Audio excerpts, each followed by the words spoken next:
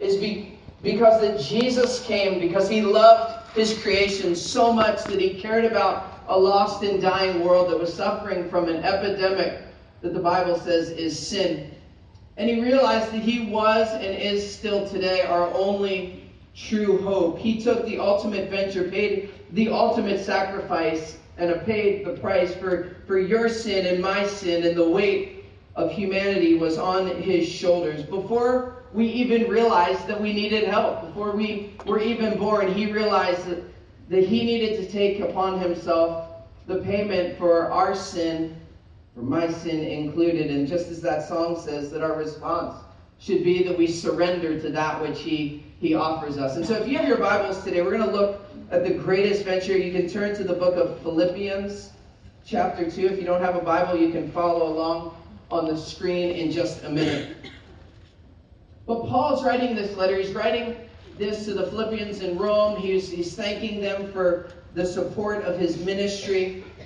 And in the book of Philippians, we have so many wonderful scriptures that we quote today. Things like, he who began a good work in you will perfect it until the day of Jesus Christ. We have scriptures like, to live is Christ and to die is gain. We have the famous verse, I can do all things, the Bible says, through Christ who gives me strength. And we could talk about any of those verses, but today what I want to do is draw your attention to the centerpiece of this letter. And I would submit to you that it's the centerpiece of the entire New Testament. It should be the centerpiece of us here as believers at Access Church. And it's in the book of Philippians, chapter 2, beginning in verse 5. It says, in your relationships, so he's talking about relationships, in your relationships with one another, have the same mindset as Christ Jesus, who being in very nature God, did not consider equality with God something to be used to his own advantage. Rather, he made himself nothing. Say nothing. By taking on the very nature of a servant, being made in human likeness, and being found in appearance as a man, he humbled himself by becoming obedient to death, even death on a cross. Therefore God exalted him to the highest place, gave him the name that is above every name, that at the name of Jesus every knee should bow in heaven and on earth and under the earth, and every tongue acknowledge that Jesus Christ is Lord, to the glory of God the Father. From this passage of Scripture today, I want to draw your attention to three specific aspects of the gospel, the story of Jesus, the greatest venture ever known. It should be the message of our church. It should be the message as a believer. If you don't have a relationship with Jesus, what I'm going to share with you today is your only hope, not only for this life on this earth, but for life to come. Three aspects of the gospel that we find specifically in this text, beginning in verses 5 through 7. The first piece that we see in this text is that Jesus went from heaven and came to this earth, and we celebrate that today. It's important for you to realize from the outset of this message, from the beginning, that Jesus was, he is, and will always be God. The Bible says in the book of John, chapter 1, in the beginning was the Word, and the Word was with God, and the Word was God. He was with God in the beginning, and the Word became flesh and made his dwelling among us. Another translation of the Bible says that the Word became flesh and moved into our neighborhood. That'd be a neat thing for Jesus to move into my neighborhood. But that God moved through the person of Jesus to this earth, and the Word was Jesus. He was the Son of God, but he was God the Son as well. He has always been. Here at Access Church, we believe in the Trinity, God in three persons, Father, Son, and Holy Spirit. That Jesus had ultimate existence. His appearance was of incredible beauty. He had radiant glory. His position was with God the Father in a place of perfect peace, a perfect place of rest, free from hurt and pain and the suffering that we see and the dangers of this life. He was the true object of all worship and praise. And yet in verse 6, it says this, that he did not consider equality with God something to be used for his own advantage. So in essence, Jesus didn't really need anything. He was worshipped. He was praised. Yet he didn't consider his equality something to be used selfishly to hold on to. He didn't think of himself, but he thought of one thing. You. Or two things, me. What are you grasping onto? What are you desperately hanging onto or clinging onto outside of a relationship with God? See, I believe that there are a lot of people that they feel like if they pursue a genuine, vibrant, real relationship with Jesus, that they have to give up everything that's fun, enjoyable, or pleasurable. But I found the opposite to be true. That the Bible costs you and I something. That we said earlier that our response is to surrender everything to God. But I found in my life that He never asks me to give up something that He doesn't already promise in His Word to replace with something far superior. And so we surrender our lives to Jesus. We realize that He left heaven, came to this earth. He gave up the honor, the privilege, the position of heaven, and He humbly came in the form of a man to this earth. He emptied Himself out. He poured His life out for you and for me as He walked away from the privileges of heaven. Years ago, a reporter asked a successful job counselor that had placed thousands of people in their variety of careers, and he asked them the secret to his success, and here's what he responded with. He said, if you want to find out what a real worker's like, don't give him responsibilities. He said, if you give somebody enough responsibilities and pay them enough money, they'll be able to get the job done at the end of the day. He said, but if you really want to find out what someone's like, give them privileges. He said, if you give someone privileges, they'll use their privileges to help others, to bless others, to build an organization. He said, that's how you find out who a real leader is. He says the lesser person will use privileges to promote himself. And we see from Jesus, far from promoting Himself, He comes to this earth. He leaves heaven, comes to this earth, and then in verse 7 says that He made Himself nothing. It's absolutely ridiculous. I mean, who got ready for church today? I mean, some of you guys, this is like, I hardly ever wear a tie. I made a joke, and I'll say it here. I said, the next time you'll see a tie on me, somebody died. Okay? I just don't wear ties. But you know what? I got up for Easter, and I said, you know what? It's a day that we need to dress up and look, great. I'm not saying this is going to be a casual church where I'll be here like with a surfboard, pulpit, and shorts. But I'm just not a tie person. But how many of you got up this morning, you looked in the mirror, and you're like, you know what? Maybe I'll just look like nothing today. I mean, I just don't fit in, blend in, don't need to, just who makes themselves nothing? Could you imagine the international student that moves from a foreign country and comes to our community, or somebody that leaves the West Coast and moves here to State College? And they sit across the table from a professor, and the professor's saying, what do you want to do? What major would you like to select? And they say, well, I don't know. Well, you came here to study. What do you want to pursue? What are you passionate about? Well, something insignificant. Just want to blend in, just want to fit in. Maybe I'll just amount to nothing. How about a slave? How about a servant? Could you imagine the look on that professor's face? He'd say, are you absurd? You left all of your things. You came to Central Pennsylvania. You left that foreign nation to come to Penn State to study, to become a servant? Nothing? The gospel is so countercultural to absolutely everything that our culture will tell us to be and to do. We're supposed to live the American dream. We're supposed to climb the ladder of success, to turn ourselves into something, to be noticed, to be respected, to be someone, not to become nothing. Jesus could have come as a ruler, an emperor, a king. But He chose the lowest form of humanity, that of, the Bible talks, the original word is a bondslave.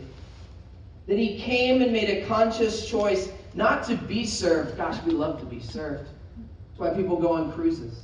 That's why people go to resorts. We love, there's just something that we just enjoy being served. Jesus didn't come to be served, but the Bible says that He came to serve. It was the ultimate in status reversal as he left the privileges of heaven, came to this earth, and made himself nothing.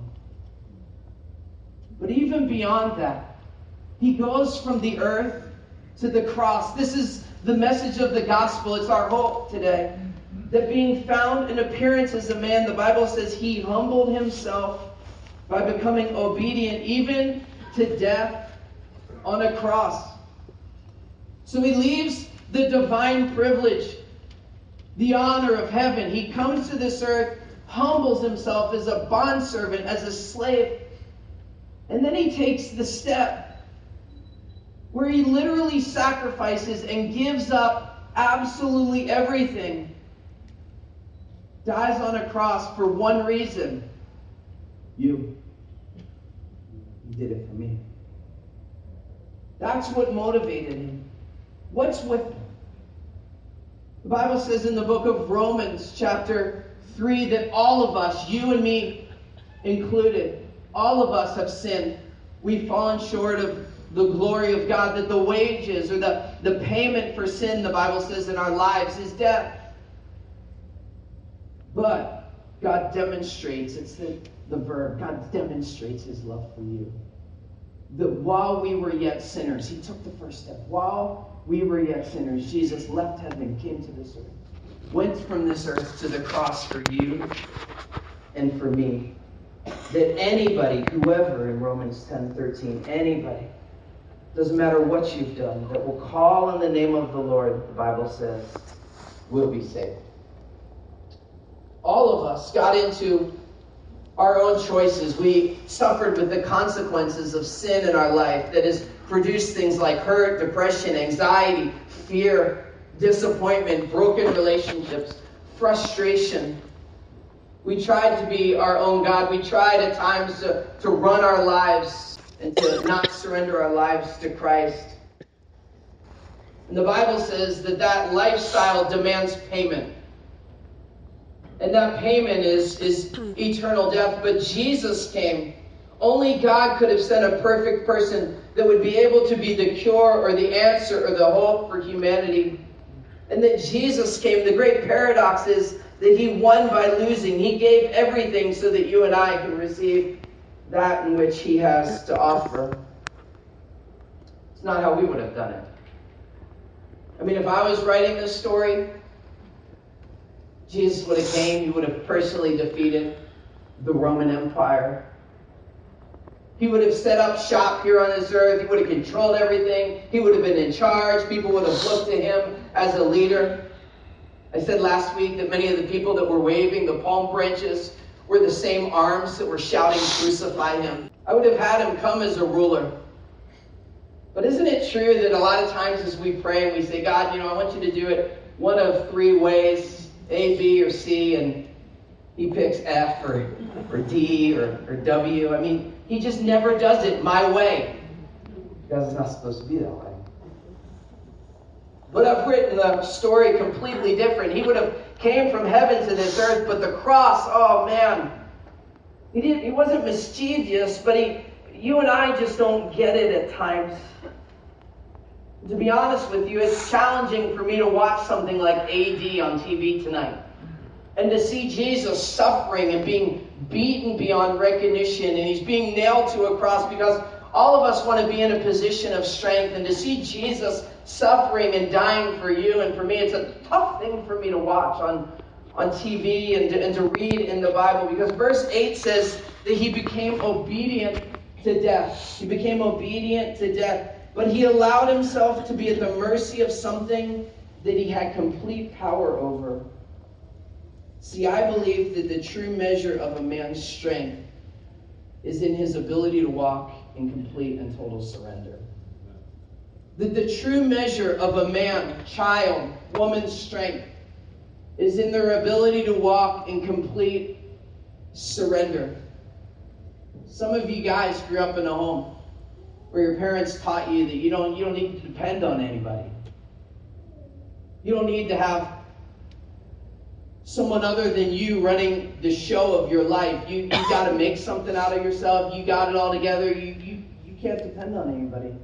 I would say to you, Jesus looked never looked more masculine. That he was suffering, he was dying on our behalf because he had complete and total power and control over it. That the true measure of a man's strength is in his ability to walk in surrender. Jesus surrendered his agenda for the Father's. Even in the Garden of Gethsemane, the hour is drawing near to this horrific death. He's saying, God, not my will, but your will be done.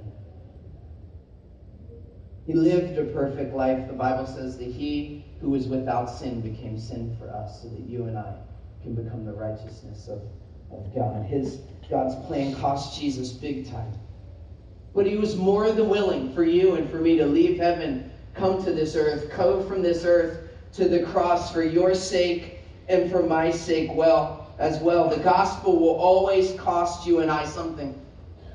The Apostle Paul is writing this letter, and he's in prison. He's suffering. He understood what it was like to follow Jesus and for the gospel to cost him something.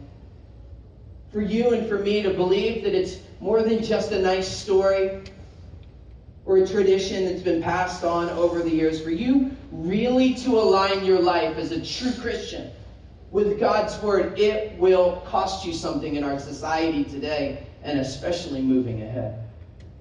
Martin Luther, the great reformer, he said, a religion that gives nothing, costs nothing, suffers nothing, is worth nothing.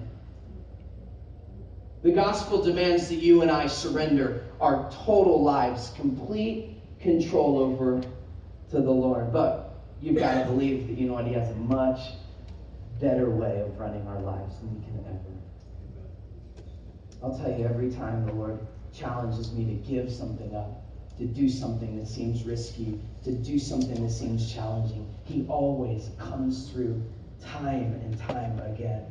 Many of you know this to be true in your life as well. But it was so much more than him leaving heaven, coming to this earth, suffering this horrific death on the cross. It's not the end of the story, because today we celebrate Resurrection Day. That Jesus didn't stay on the cross. His body didn't remain in the grave, but the Bible declares that 3 days later he rose from the dead, and we celebrate that today. We see in the book of Philippians chapter 2 that therefore God exalted him to the highest place. He gave them the name that is above every name, that at the name of Jesus every knee should bow in heaven, on earth, and under the earth. And every tongue acknowledge that Jesus Christ is Lord, to the glory of the Father. That Jesus passed from mortality to immortality. That being raised from the dead, he will never die again. That death no longer has dominion or power or control over him. Romans 6:9 says, for we know that since Christ was raised from the dead, he cannot die again, because death no longer has mastery over him. That he took the ultimate venture, paid the ultimate price, took the ultimate risk as he threw himself into the game. He strapped on human flesh. He suffered. He went through trials and temptations and the terrors of this world so that you and I wouldn't have to experience those things. Someone once said that the resurrection of Jesus is, in essence, it's his autograph of authenticity. Tim Keller, in his book, The Reasons for God, Belief in an Age of Skepticism, says this: if Jesus rose from the dead, then you must accept all that he said. But if he didn't rise from the dead, then why worry about anything he ever said? The issue for our lives isn't whether or not we like his teaching. It hangs on whether or not he rose from the dead. It hangs and hinges on whether or not he rose from the dead. And yet we see as he leaves heaven, comes to this earth, goes from the earth to the cross, that he humbles himself. And the Bible says that whoever humbles himself will be exalted. We see this in the life of Jesus. And this text says that every knee will bow in heaven, on earth, and under the earth. Make no mistake about it. Every knee in this room at some point will bow. Every tongue, every mouth that's in this room at some point will confess that Jesus is Lord. But it's your choice what side of eternity that takes place. Whether or not that's here on this earth, where you voluntarily say, God, I surrender my life to you. I believe that you came to this earth. I believe that what you did on the cross was for me. I believe that you rose from the dead and that you are my only hope. You bow your knee, you pray, and you confess, and you acknowledge that you need Jesus, and believe that he has good and great things in store for you. Or there are many that will slip from this life into eternity that don't know the Lord. And they find themselves in a place where they're involuntarily bowing their knee. They're confessing with their mouth that Jesus is Lord. There's no agnostics. There's no atheists in hell. Trust me, they know that Jesus is Lord. And you and I, as believers, we have the gospel. We have the good news that Jesus loves, cares, and died for people in our city. And that our mission as Acts Church is to share the gospel. That he is their one and only hope. And we desire that they come to know Jesus as Lord. That they know that he's Lord.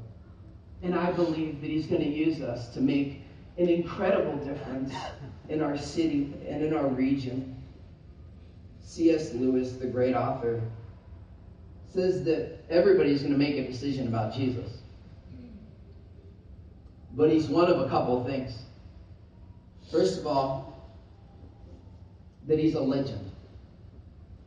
There are people that believe that he's just a legend, but I'd say to you that there's a lot of historical and archaeological evidence to support otherwise in his existence. The Bible has astounding track record when it comes to historical reliability. The modern science of archaeology has confirmed so many things in God's Word if you study it. A world-renowned scholar says it this way, Gleason Archer.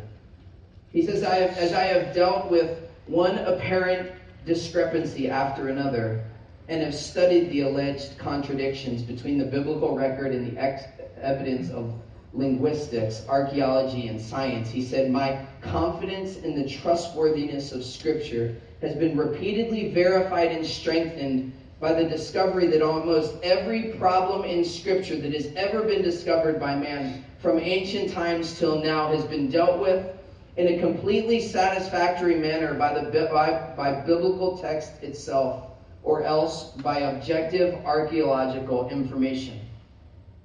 But nevertheless, there are people that will walk away and say that he's just a legend.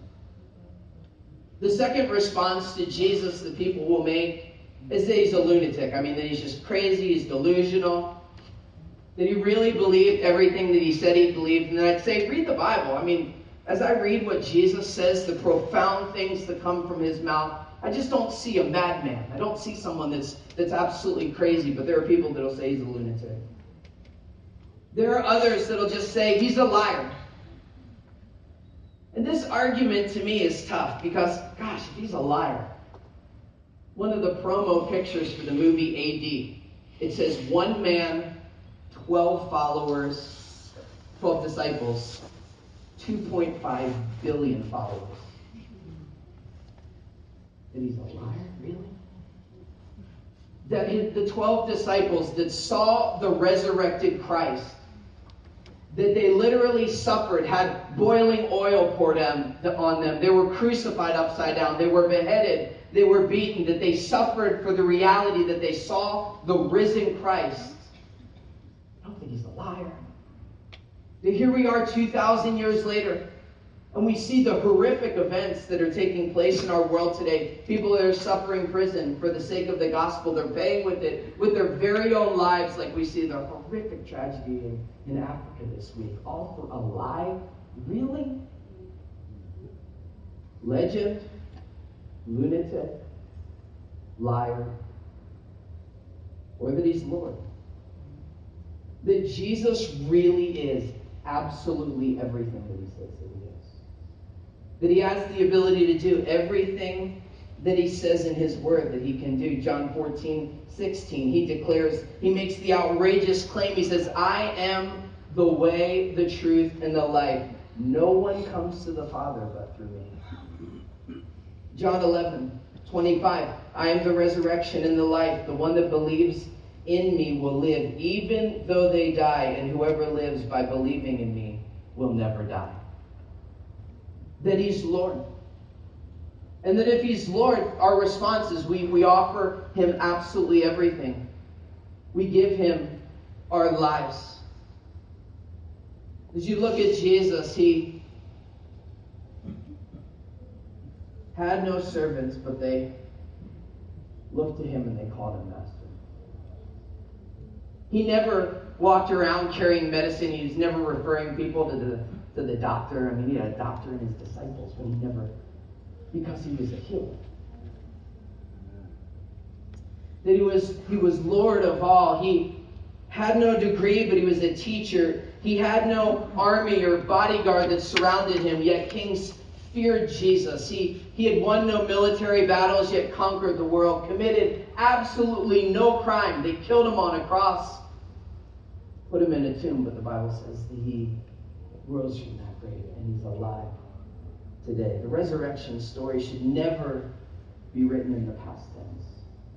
It's for you and I for today, for you and I for tomorrow. C.H. Mackintosh says there's power in the presence of a risen Savior as the worship team begins to come. There's power in the presence of a risen Savior to solve our difficulties, remove our perplexities, calm our fear, ease our burdens, dry our tears, meet our every need, tranquilize our minds, and satisfy the cravings of our heart. That the gospel, the good news that Jesus went from heaven, came to this earth, went from this earth to the cross, went from the grave to heaven, and the Bible says that he will return for us, and that he has good things in store for us. But it's not just the story that's written on this in the Bible. The Bible says and describes him as the author and the finisher of our faith as well. That for each person that's here in this room, that God's writing a story about your life. That for every college student that is here in our community, every international student that's come to State College from around the world, people that are in nursing homes in our city, that the Lord is still writing their story. We know as we read books that there's a lot of drama in stories, isn't there? We see that in the life of Jesus. But the story of our lives is never complete until you and I make the decision to follow him. But that's a decision that you make. I can't make that for you. You're a teenager, your parent can't make that decision for you. That's the decision that you make, whether or not he's a legend, that he's a lunatic, that he's a complete and total liar. Or you just say, Jesus, you really are who you said that you are. And if that's true, then you're the door to eternal life. That you're the way, the Bible says, the truth and the life. No one comes to the Father but by me. I love that the Bible says that he's a father, because at the end of the day, working with students over the years, fathers care so much for their kids. You can see dads that are kind of deadbeat dads. They don't just kind of sit around, don't do a whole lot, but at the end of the day, they care about their kids. And that as God is our perfect father, perfect example, he has good things in store for us as his children. And here we are today celebrating that he is risen from the grave. The Bible says that he holds the keys of death, hell, and the grave. And that he's done it all for us. Would you stand today?